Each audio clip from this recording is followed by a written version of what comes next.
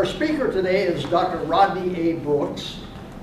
Not the Rodney A. Brooks. There's another one in robotics. I'm not him. I was not going to say that. If you do you all should be using DuckDuckGo, of course. If you do a search for Rodney A. Brooks, the computer scientist will come up. And when I first made contact with him, I thought he was a computer scientist. Big surprise. He received his PhD in physics from Harvard in 1963. His mentor, his thesis advisor, was Norman Ramsey. After graduating from Harvard, he went with Transonics. Well, he was a postdoc at Harvard for a couple of years, and then he went with Transonics for 8 or 9 years. And then he went to NIH and spent 25 years at NIH, published 124 peer-reviewed papers on medical imaging primarily. He retired from NIH in 1999. He and his wife had the experience of living in New Zealand for 9 years, which I envy, but mainly because of the trout fishing. During his time at Harvard, as he's going to tell you, he attended the famous 3-year-long presentation about quantum field theory by Julian Schwinger, and that sort of stimulated some of this. This led him, after his retirement from NIH, to write a book. Well, this is his copy of the book. I have a copy here. Fields of Color. It's a book written for the layman, not for us actually, about quantum field theory. At this point, here's the title of the talk, and I'm going to turn the stage over to Dr. Brooks. Hey, thank you, and thank you very much for inviting me here. First, I want to tell you my story, why I'm here, why I wrote the book, and then I'll tell you what I know about quantum field theory. In 1956, I started graduate school at Harvard, and I had no idea that I was so fortunate to be in the right place at the right time. Julian Schwinger, how many people have never heard of Julian Schwinger? See, look at that. Julian Schwinger was one of the greatest physicists of all time, certainly one of the greatest of the 20th century. He perfected quantum field theory. In 1956, he had just finished his 5-part masterpiece, The Theory of Quantized Fields. He was presenting a 3-year cycle of courses at Harvard, and I walked into his class being completely ignorant about all of this, but began to learn quantum field theory, as it turned out, from the master. And I believe that anybody who didn't learn quantum field theory from Schwinger didn't learn quantum field theory. Anyway, you might have read this quote here, and it's very true. His lectures were masterpieces, conducted without notes, fluently in perfect sentences, et cetera, et cetera, et cetera. But the flip side of the coin is that Schwinger was very hard to understand. And even for us students who sat there, week after week, 3 years, we would pore over our notes and try to make sense out of it. Freeman Dyson said once, Schwinger's lectures, this is referring to specific talks he gave after his 1948 success, Schwinger's lectures were almost incomprehensible. Freeman Dyson. J. Robert Oppenheimer, who was Schwinger's sponsor, said, other people, and I like this one, other people give talks to tell you how to do it, but Julian talks to tell you how only he can do it. Because his approach was very idiosyncratic and very hard to follow, and that's part of the tragedy of why Schwinger and quantum field theory are forgotten. Well, this was great, but then I had to go earn a living, and so I went, as Wes told you, I went into other fields, and when I retired in '99, I began to take up a project, and it eventually led to this book. And the reason is I began to see, as I looked around and read, and wherever I turned, magazines, whatever, I began to see that field theory had been forgotten. All you saw was particle physics. Particles, particles, particles. And mysteries and absurdities and paradoxes I got hold of Feynman's book on quantum electrodynamics, and he says, leave your common sense behind you. But I thought, no, quantum field theory is full of common sense. So I came out, and it took me quite a while, and I wrote the book. But I want to tell you, and I want to make this clear, and I think you understand, I'm not an expert, and I never was an expert on quantum field theory. And if some of you want to ask me some like highly mathematical questions, I won't know. Anyway, that was so long ago that I've forgotten half of what I knew anyway. So I'm here to tell you the concepts, what I remember of this. Okay. I'm now going to tell you about, briefly, the history of the battle between particles and fields, as I explain it in my book, in the first chapter, actually. The way I see it, there were 3 rounds of the battle, and they're really quite interesting. The first battle occurred in 1905. Up until then, everybody was pretty content with electromagnetic fields, and the gravitational field was beginning to be accepted also as a field until Einstein's 1905 paper, where he showed that the electromagnetic field, well, let me just read a little bit of this. On the one hand, a single photon can interfere, and I'll show you that in the next slide. It is evident that Maxwell's theory cannot account for this, yet the interpretation of the photon as a point-like structure does not admit of an explanation for the interference phenomenon. And a very poignant quote, 1951, 2 years before or 3 years before his death. All these 50 years of pondering have not brought me any closer to answering the question, what are light quanta? And I have a nice passage in my book of what might have happened if Schwinger had happened to go to visit Einstein in 1953 before he died, and it might have come out differently. The problem is illustrated here, and I know you're all familiar with the 2-slit experiment. And on the left, you see the diffraction pattern that you get from light passing through 2 slits. Fine, it's a field.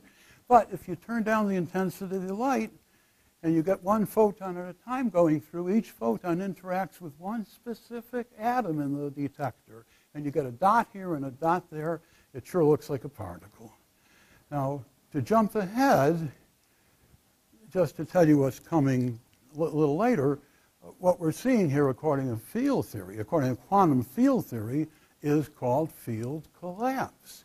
Yes, now, and I mentioned Art Hobson before in his article. Art Hobson thinks that this picture, this diffraction pattern alone, is overwhelming evidence that forces you to understand and recognize that a photon is a spread-out field. It has to be. How else can you get that pattern? And it collapses. It deposits all its energy, suddenly violating locality. Violating the locality principle. Okay, I'm rambling on. So that's round 1. And the picture on the right, you know, the particle properties of the photon eventually push people in the direction of particles. Round 2 came around the 1925 or so, and quantum mechanics was developed. Schrödinger, de Broglie introduced the idea that the electron is a wave. Schrödinger came up with a wave equation, and he wanted to believe that there is indeed a field, just like the electromagnetic field. The electron is a field, but he also, for the electron, he looks at a picture of the cloud chamber as the electron goes through, and how can you not believe that's a particle? How can you believe anything but that it's a particle? It sure looks like a particle. Jumping ahead, again, the answer is a series of interactions as the electron field collapses into one atom of the detector, of the cloud chamber, and then propagates and then interacts with another and another. But still in all, Schrödinger did not win that battle. He sort of gave up himself. We find it confoundedly difficult to see this as fields. And round three was 1948, the famous renormalization, the thing that Schwinger got his Nobel Prize for, and Feynman also. And there were two ways of doing renormalization. One was Schwinger's approach using equations of quantum field theory. And I can tell you, they're not easy equations. I knew students who were Schwinger students and published a thesis that contained 30 pages of an equation. You know, the math is very, very difficult. I've forgotten it. I couldn't tell you what a field equation looks like today, but that's an example of one. And you do perturbation theory, and you expand in powers of the fine structure constant, and you come out with renormalization results. But Feynman came along, and in a strictly ad hoc way, without any derivation of it, he found something that works, an approach that works, involved without any fields, just particles. Particles somehow interchanged each other and interacted with each other. And don't ask me what that Feynman diagram is. I don't know, but I just found it someplace and put it up. So you had this conflict, and guess who won? Feynman. And why did he win? For one reason, everybody could understand him, and nobody could understand Schwinger. And for another reason, the particle approach was a lot easier to use than the complicated equations. I read someplace, I don't believe it, that even Schwinger used Feynman diagrams when no one was looking. But here's the kicker to this. I found this in Frank Wilczek's book, and I encourage everybody to read that book. It's called The Lightness of Being. It's a remarkable book, and he's a field theory advocate. Feynman, it seems, kind of converted. He gave up. As he worked out the mathematics, he found that the fields introduced for convenience were taking on a life of their own. He told Wilczek, this was at a private conversation at some meeting, that he lost confidence in his program of emptying space. And when I think about that, I think, what a part of the tragedy, and I do feel that what's happened is an intellectual tragedy. The fact that the public, and the physicists too, even despite the show of hands I got, I still think that 95% of physicists believe in particles, and there's paradoxes, and we'll come to them in a minute. Despite that, there's confusion all over the place. I'll show you quotes too. And in the meantime, Feynman converted, and never told anybody. If Feynman had spoken up, because he was God, if he had spoken up, anyway, let's go on. Okay. Now I'm going to talk about quantum field theory. And I'm going to tell you how Schwinger presented it. I'm going to start with the pillars, or the basics of the roots of quantum field theory. It did not evolve from quantum mechanics. Schwinger started out with what he called, I think he spent the whole first semester on this, measurement algebra, which takes you, although he didn't call it Hilbert space, it takes you into Hilbert space. And he started with the Stern-Gerlach experiment. And the Stern-Gerlach experiment tells us, much to our surprise, that physical quantities can be discrete, not continuous. In this case, angular momentum. You pass an atom through an inhomogeneous magnet, and this is a field I did my research, my PhD work in, molecular beams. By the way, Cheryl, little memory with you. I was just telling somebody, one of the many moments of regret I have is when I was probably the graduate student, not a postdoc yet, but I had an assistant, an undergraduate assistant, and he said to me, Rodney, can we do the Stern-Gerlach experiment here? Wouldn't it be fun to do that? And of course, intent on the pressure of getting my thesis done, I said, no, we can't waste the time. Boy, I wish I had said, yes, let's do it. So you come out with the fact that properties, physical properties, quite unexpectedly, can be discrete. You were talking, Wes, you have to accept nature as she is, not as we would like her to be. And discrete, okay, we accept it. We work out the mathematics for that. And he developed this whole measurement algebra, which is really the use of Hilbert space. So the first pillar of quantum field theory is that physical properties can be discrete. And the surprise and the sneaky thing, really, is that Schwinger went over to describe fields which can be actually continuous as a limit of discrete quantities.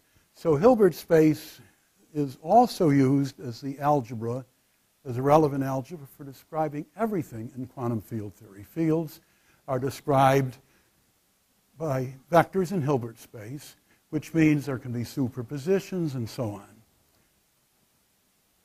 on. The second principle, of course, is sort of self-explanatory, that there's nothing that compels us to use fields, but we're going to assume that the ultimate basis of reality is fields. Let's try it out, and it works. So the second pillar is we're going to construct a theory of fields. We're going to assume that nature is made of fields. Now you're saying, what is this slide doing here? 30 seconds is all. I just want to mention, I use it in my book to illustrate that color does not exist in nature, if you think about it. Electromagnetic radiation of different frequencies exists in nature. It's only in our brain. Color is imaginary. It only exists in our brain where we put things together. And actually, this slide is not a perfect slide. The lighting is different, so it doesn't quite work here. But if you look at the center cube on the top, I have a pointer here, don't I? That one there. And if you look at the center cube there, you'll say they're different colors. Well, if you look at the proper picture in my book and cover them up, you'll see they're the same. I like that optical illusion so much that I help it included. But the point here is that the second pillar of quantum field theory is fields. And the third one is the principle of relativity. And as I say in the book, the field equations are all relativistically invariant. That was a principle that Schwinger introduced. But there's really two ways of looking at relativity, and this is like this is a resolution that clears up so many paradoxes that I'll come to later. Einstein's approach is a top-down approach. You postulate the principle of relativity, all laws are the same, and physicists work with that. But the field equations are also elegant, and they not only contain the principle of relativity within them, they also provide a physical explanation for effects that are paradoxical if you just look at the top-down approach. And the fourth pillar, although it's not really a pillar, but all theoretical physicists have had the hope that nature is simple. That when we finally, and I can remember many times Schwinger saying things like that, I think he said something to the effect that we should not delude ourselves into thinking that nature is as simple as we would like her to be, but we hope that she's relatively simple. And this is another quote from Frank Wilczek. When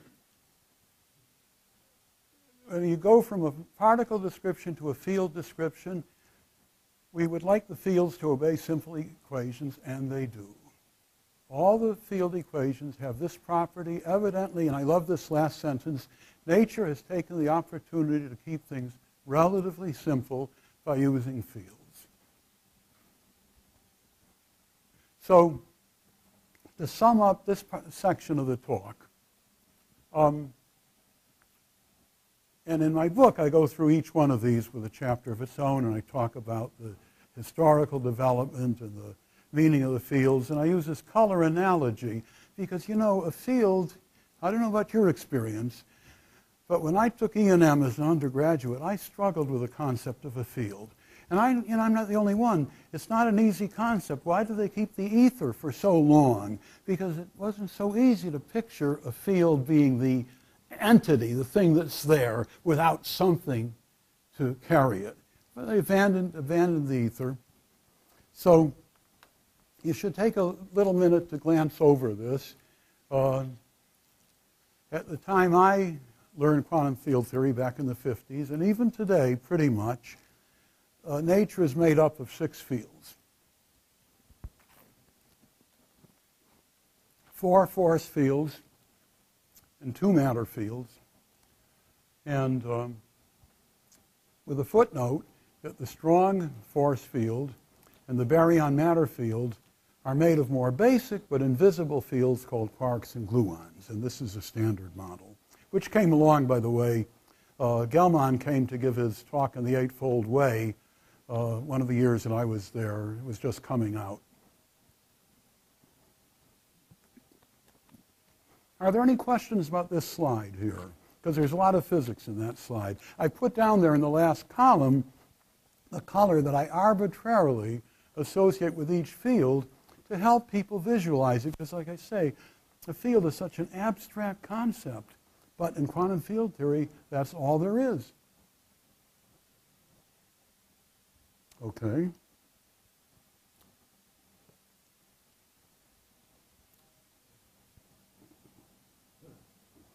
Okay, the next section of the talk, a couple of examples taken from pictures in my book. By the way, my book is definitely written for the layman, as Wes said, but I recommend it to everyone. In fact, if anyone wants to buy a copy afterward, they can at a discount price, too. But it's got a lot of physics in it. You know, I avoid equations, but as the famous physicist said, I can't think of his name, mathematics is just a tool. It's really the concepts that are important. We should always keep in our mind the concepts. And I don't think the lay people are capable of absorbing the mathematics at all, so I left it out. But the concepts are what's important. So here you see the blue and the green field. The green represents the electromagnetic field, the magnetic field surrounding the Earth. The blue represents the gravitational field. And yes, in quantum field theory, in true quantum field theory, gravity is a force field. It is not curvature, and we'll come to that. It is not curvature in space-time. It's a field the same way electric field, magnetic field, strong force, weak force. And on the right, you see that same picture of an electron field distributed around the nucleus of an atom. Again, don't think that's literally. It's got quite a different shape, but the concept is there. Oh, and also, just to show you, I'm going to mention at the end that I'm not the only person, and it seems I have a room full of people here who have latched onto the field concept, but it's not generally what you read about. And so I've gone out of my way to collect a few quotes from people like Art Hobson and Tony Z, who wrote a textbook called Quantum Field Theory in a Nutshell, and you might want to just read what they've said.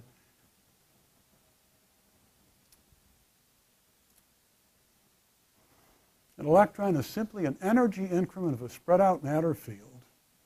Experimentalists choose to call this disturbance in the field a particle of mass m. As Art Hobson said, there are no particles. There are only fields. And it works, and it solves a lot of problems. Okay. Now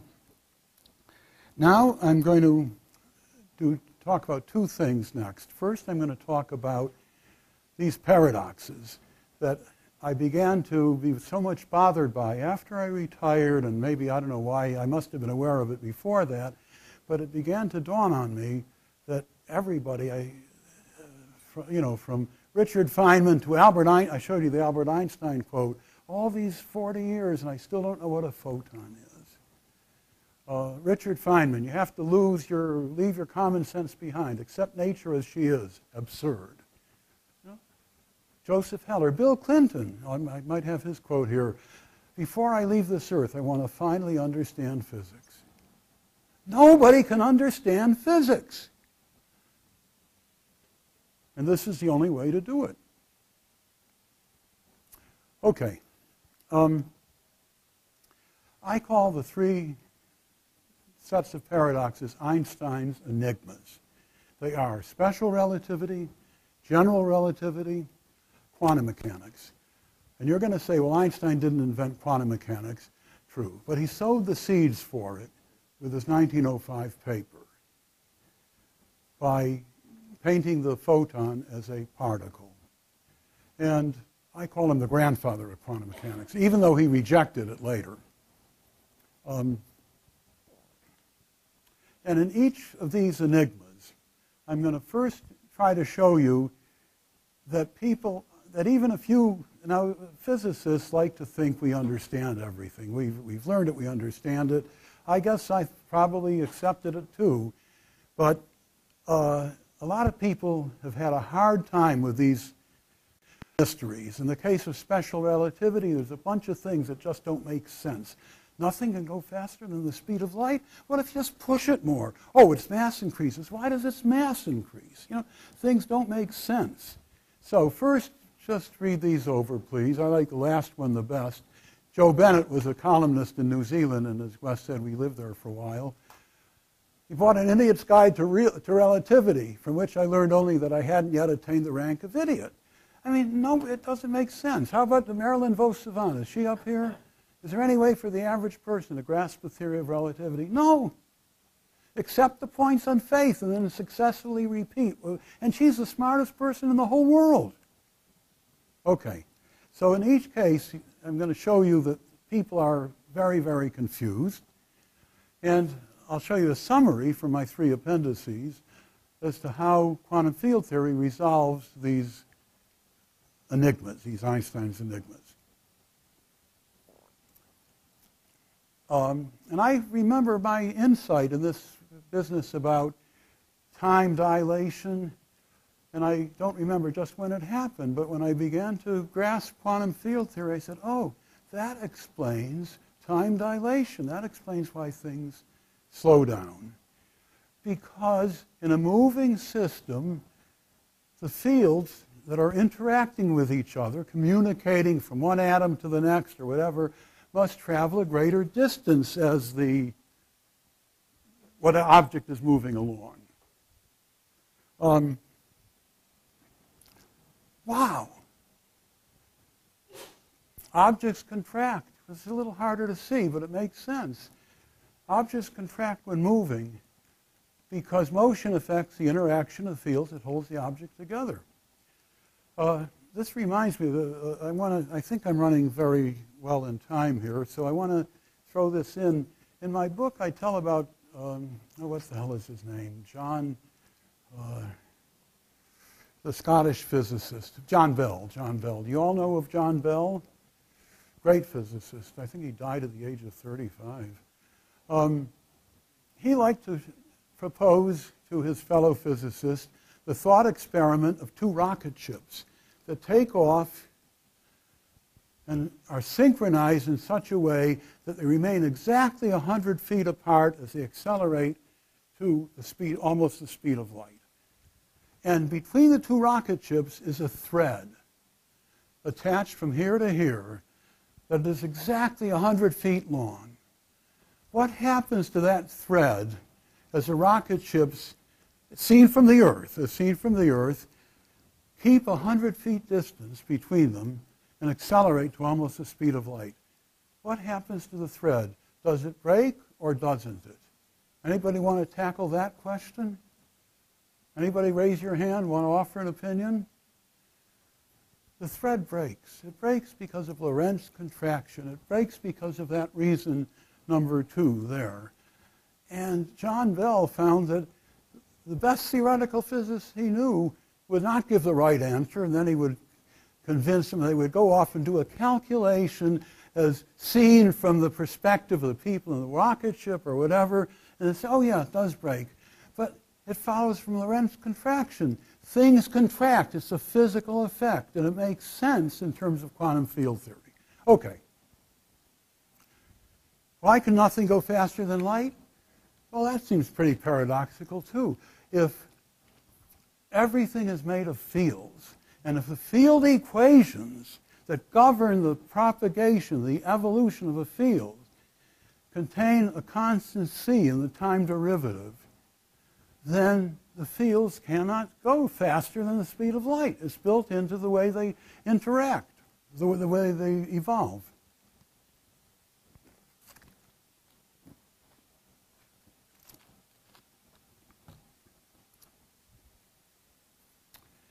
And mass increases with speed, because if you have that effect I just talked about, mass means resistance to acceleration.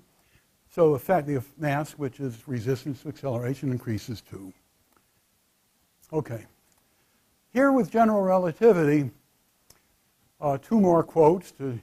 I'll pause while you read them to show you that a lot of people, including Einstein's own stepdaughter, and including a very brilliant chemist, Chaim Weizmann. I love that quote. Explained his theory to me every day, and this was in a transatlantic passage when they were coming over the United States. He explained his theory to me every day, and on my arrival, I was fully convinced that he understood it. People don't grasp it. You all probably are comfortable, think you understand curvature of space-time. Most people don't. I don't. I can see it myself in a, in an allegorical sense. You can take mathematics, the same way we can picture not 11 dimensions in my head mathematically, but I can't picture 11 dimensions in space. No, I can't. So I can't picture, and most people can't picture curvature of space-time. And I quote Steven Weinberg in this case to put this paradox to rest. In quantum field theory, there is no curvature.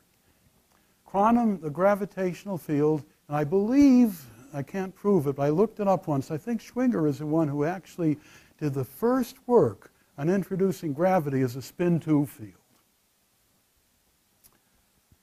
And, let's not go further. Let's just say in quantum field theory, gravity is a field, a spin-2 field.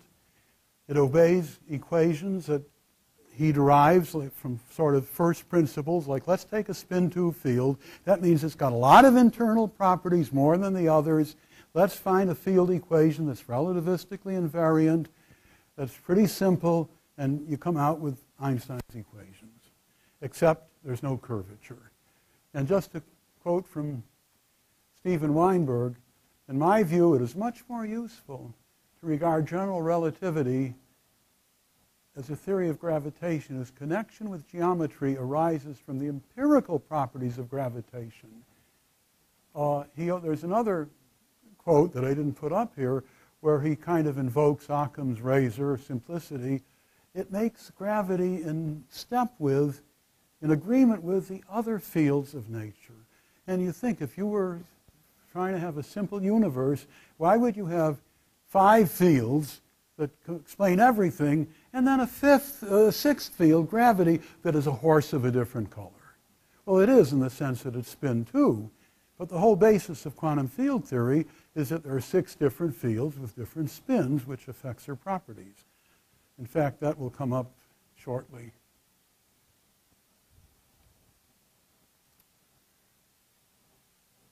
And finally, quantum mechanics. 3 quotes to show you that a lot of people have had trouble with quantum mechanics. There's a Feynman quote, lose your common sense. Have you all heard that joke? Light is waves on Mondays, Wednesdays, and Fridays. It's particle on Tuesdays, Thursdays, and Saturdays. And on Sundays, we think about it. Talking like all these so-called logical positivists just gives up on it. It's meaningless to ask what reality is. And the answer is, there is no wave-particle duality because there are no particles, only fields. The uncertainty principle, which is so confusing, is just a statement that fields are not localized, they spread out, and there's your Fourier theorem. That even engineers understand. There is no role of the observer. That drives me crazy. I was talking to one of you people here, and well, when you do a measurement, forget measurement. Who can possibly believe, as Einstein said, that the moon exists only when we look at it? I mean, come on, get real. Yet that's what physicists are saying. When you measure something, it changes. Nonsense. Field collapse does occur. We don't have a theory for it. It's part of the gaps, one of the gaps, as I'll show you in a second. Okay, let's move ahead. Finally, I'm going to tell you about the successes of quantum field theory. Oh, and then I have to tell you about the gaps, too. I didn't stumble onto this until I was actually writing the book. I didn't realize this at the time I was a student. But E equals mc squared, which I actually put into the book, although I promised not to do any equations because everybody has heard of E equals mc squared, comes right out of quantum field theory. A high school algebra student can derive it. You look at your field equations. There's a mass term there which governs the evolution of the fields. And you can see, yeah, well, you do have to know partial differential equations, but you can see very quickly that the mass term causes the fields to oscillate with that frequency. And Planck even knew in 1905, this great achievement, that the energy of a quantum is given by his constant times the frequency equals mc squared. And not only does it come out, but it gives a physical basis for understanding it in terms of oscillations of field. Fields oscillate. That was not shown in the picture I showed you. I told you it was a simplified picture. And the oscillations of the field represent the mass and the energy of the field. I mentioned the exclusion principle. One of the great triumphs, and this I think Schwinger played a key role in. I think he was the one who produced the best derivation of the spin statistics theorem that shows you that half-integral spins obey Fermi-Dirac statistics, while integral spins obey Bose-Einstein statistics. So whereas spin zero fields can pile up, Fermi-Dirac fields can't, and that's the Pauli exclusion principle.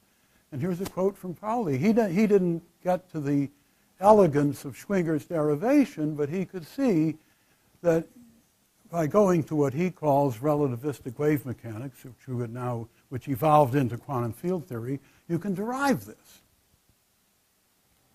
And to jump to more recent times, the Higgs boson, wherever I look, I'm reading more about the Higgs boson. The irony is that the discovery of the Higgs boson validates the theory of the Higgs mechanism, which is based on a field. The Higgs mechanism works because it's a Higgs field. And the Higgs boson is nothing more than a quantum of that field, just as a photon is a quantum of the electromagnetic field. An electron is a quantum of the lepton field. So I'll give you a moment to read those two quotes from Sean Carroll, who's another strong advocate of field theory.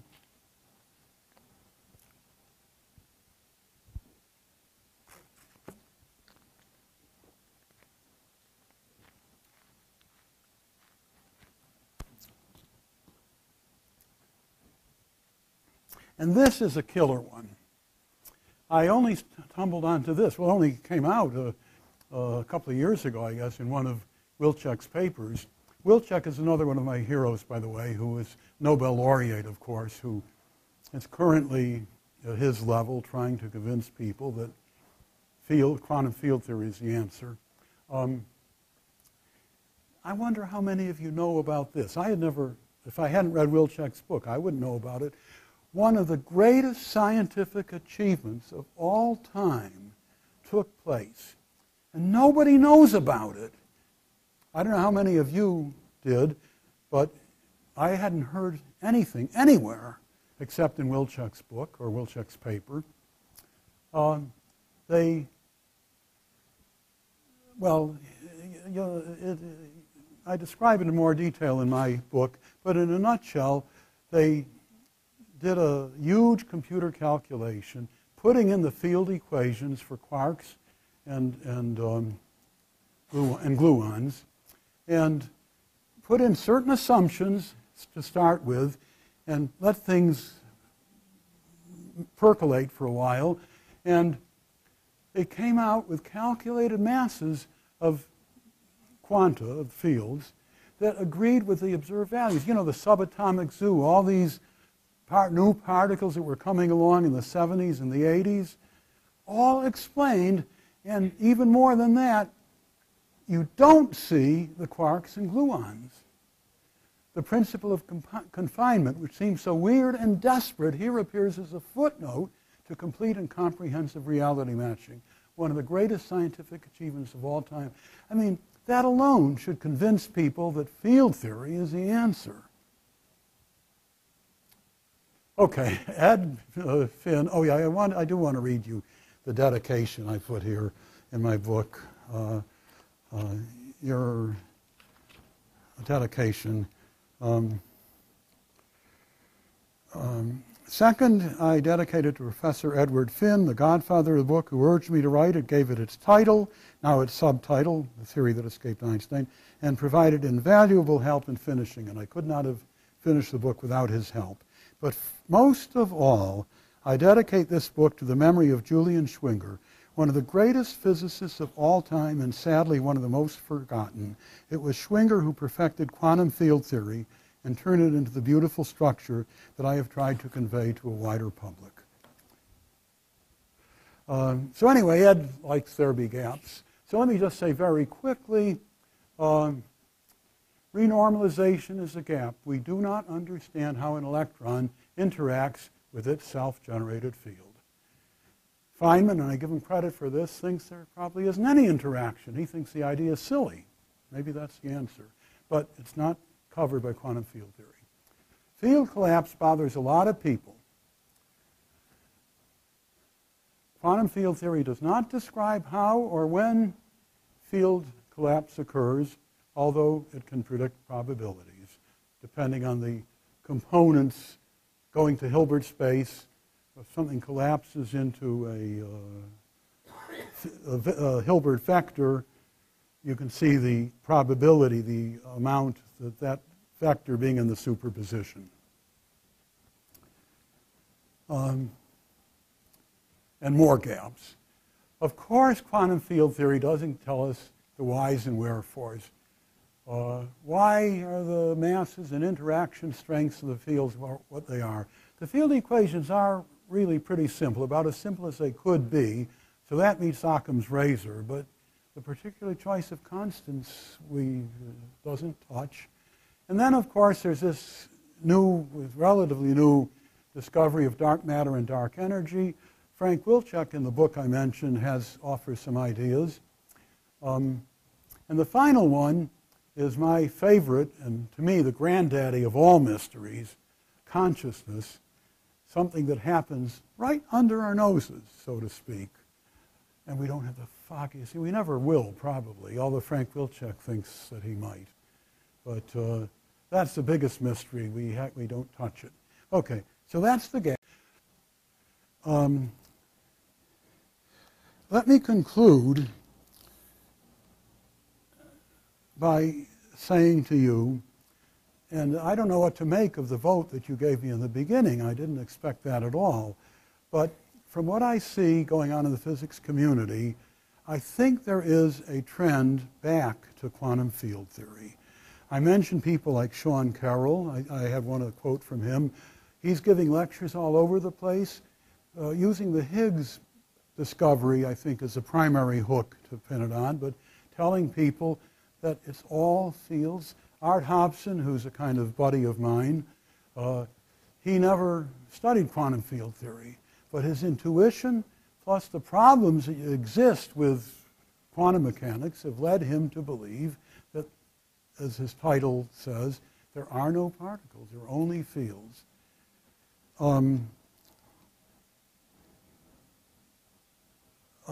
people who have written textbooks, Tony Z. I've mentioned, Steven Weinberg is a field man. And I think actually a lot of people, if you look up Higgs boson, you'll find a lot of stuff on the web about the Higgs field. It has to be a field. So I think the tide may be turning, but we have 100 years of momentum against us, where the particle picture has been coming on strong, especially after 1948 and Feynman's diagrams. But I urge you as young physicists, or in some cases maybe not so young, but compared to me, young, to try and pick up this banner. Hopefully, we can eventually convince the physics community and because the people out there, the Bill Clintons, the Joseph Hellers, I have a quote by Joseph Heller, who was trying to understand quantum mechanics and gave up. He concluded the theory is not capable of being understood. To wage a bit of a war, which I'm trying to do, a bit of a battle to try to convince people that quantum field theory is the answer. And if you want to buy my book and be more convinced, I have some extra copies here. Okay, thank you very much for listening. I ended on time, so I'm happy to take any questions you have.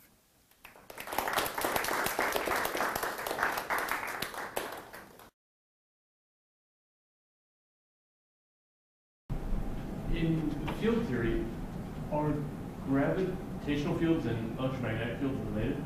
Gravitational fields and Electromagnetic fields. Well, they're two different. Einstein searched for what he called a unified field theory. His intuition told him, as he carrying simplicity to the utmost, there was just one field. Pauli said to him, Einstein, don't try to put together what God has torn asunder. In quantum field theory, there are 6 different fields. They have different spins, different properties. Okay, there's electroweak unification, so they're very close. But no, electromagnetic field is a horse of a different color from gravity. Gravity is spin 2 for one thing, electromagnetic field is spin 1. So if a photon is a collapse of an electromagnetic field?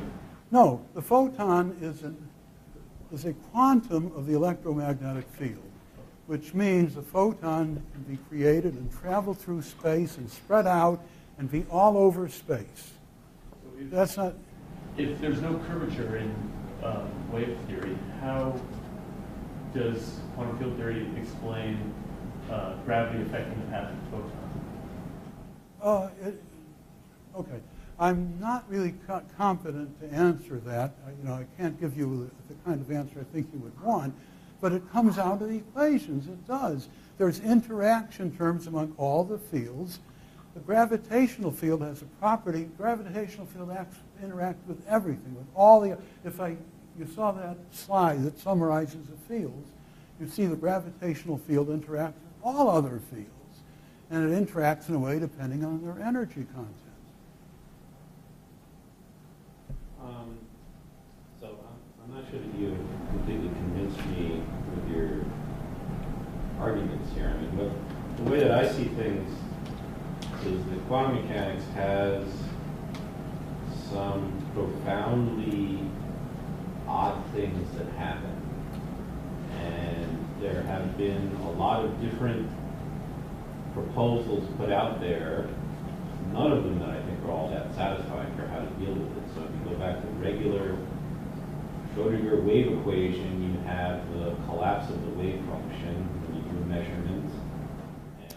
You know how when you say when you do measurements, you know how I feel about that. Yeah. Go ahead. I don't like that. So if I instead look at a particle picture, like Feynman, he would say, everything is a particle, but they're not like billiards. So if I want to determine what the particle is doing as it's moving from point A to B, I have to consider all possible paths and decide an amplitude for each path and add them all together in an appropriate way. And that's how you get interference or the non-local behavior of something that on the front of it looks local, and some people don't like that particular way of interpreting it. I think in the field picture, everything gets hidden in this way that when I'm doing a measurement of a photon, as you were showing, it's collapsing to a point. This very non-local object is collapsing to a point and giving all its energy at one particular place. For example, in the which is where in the field theory, this mysteriousness of quantum mechanics that's where it ends up getting put in. We very easily see interference effects and other things like that, because they're fields, of course, they interfere with one another. But because we also see particle natures, it's hard to get the particle nature out of the field, and it's, I guess, postulated as part of the way the field theory is working, that it then looks like a particle. So I'm not really, it seems like all these different theories are kind of different ways of getting at trying to explain things, but I'm not sure any of them have really fully solved the picture, at least for me. Okay, no question. For me, I find that quantum field theory doesn't explain everything. There are gaps. I mean, hell, renormalization is a gap. But it explains almost everything that we have observed.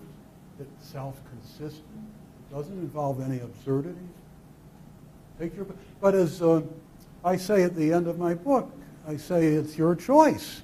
Let me just read you that. I think it's at the very end.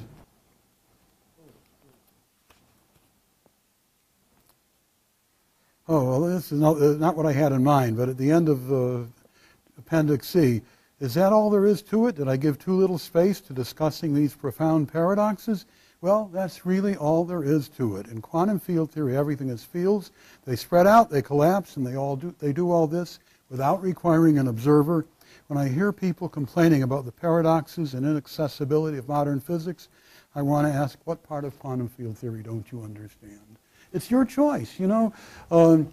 But a lot of people, and certainly including me, and I think more and more, are finding out that quantum field theory makes sense. Any other questions? What is the point of obsessing about different interpretations?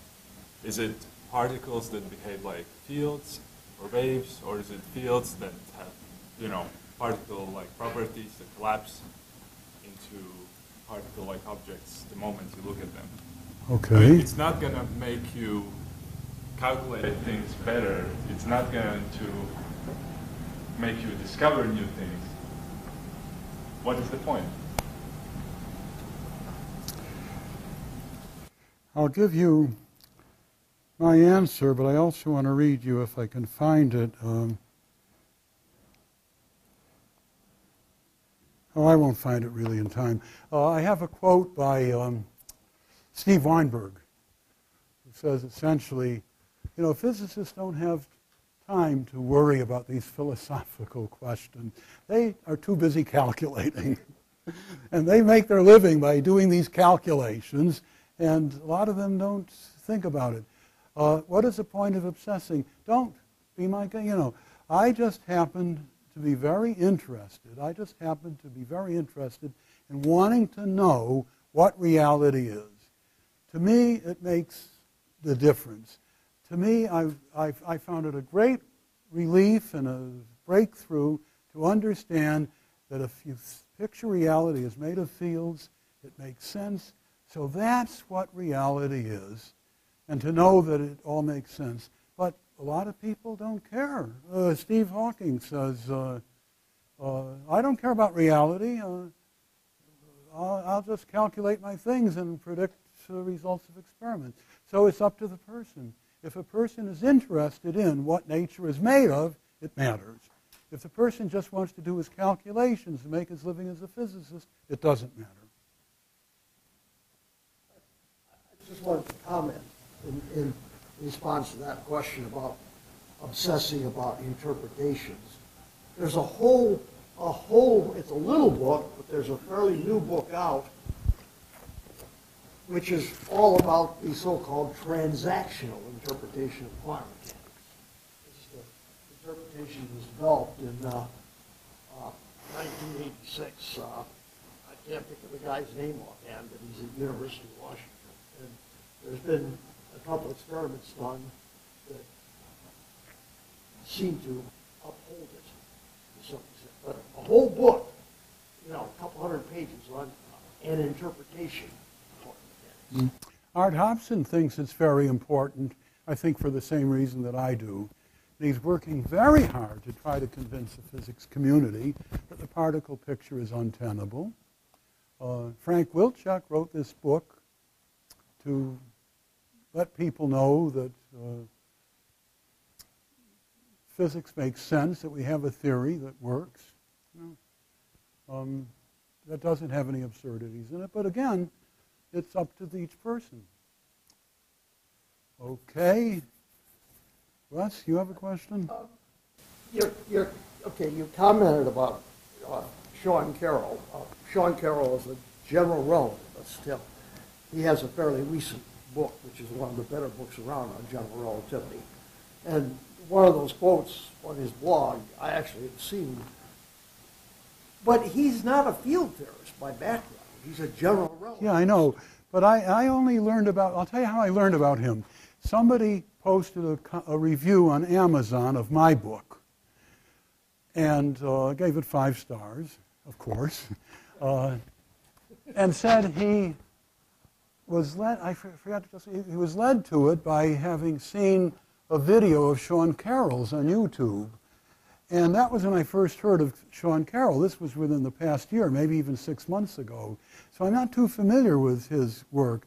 But he does, whenever he talks, I believe he says, these things are not particles. They're excitations in a field, and we call them a particle. So I said, okay, good for him. He's on our side.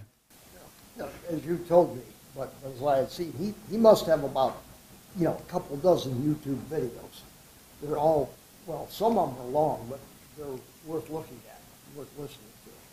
By the way, remember, if any of you doesn't want to be on this video that's being filmed, tell John before you leave to make sure that you're not on it. Okay. Ed, any more questions? Okay, thanks again. I've enjoyed this very much, and I hope that you people of whatever age and education level you're at will see, believe in this, come to see why this belief is such a good one, and spread the doctrine. Thank you.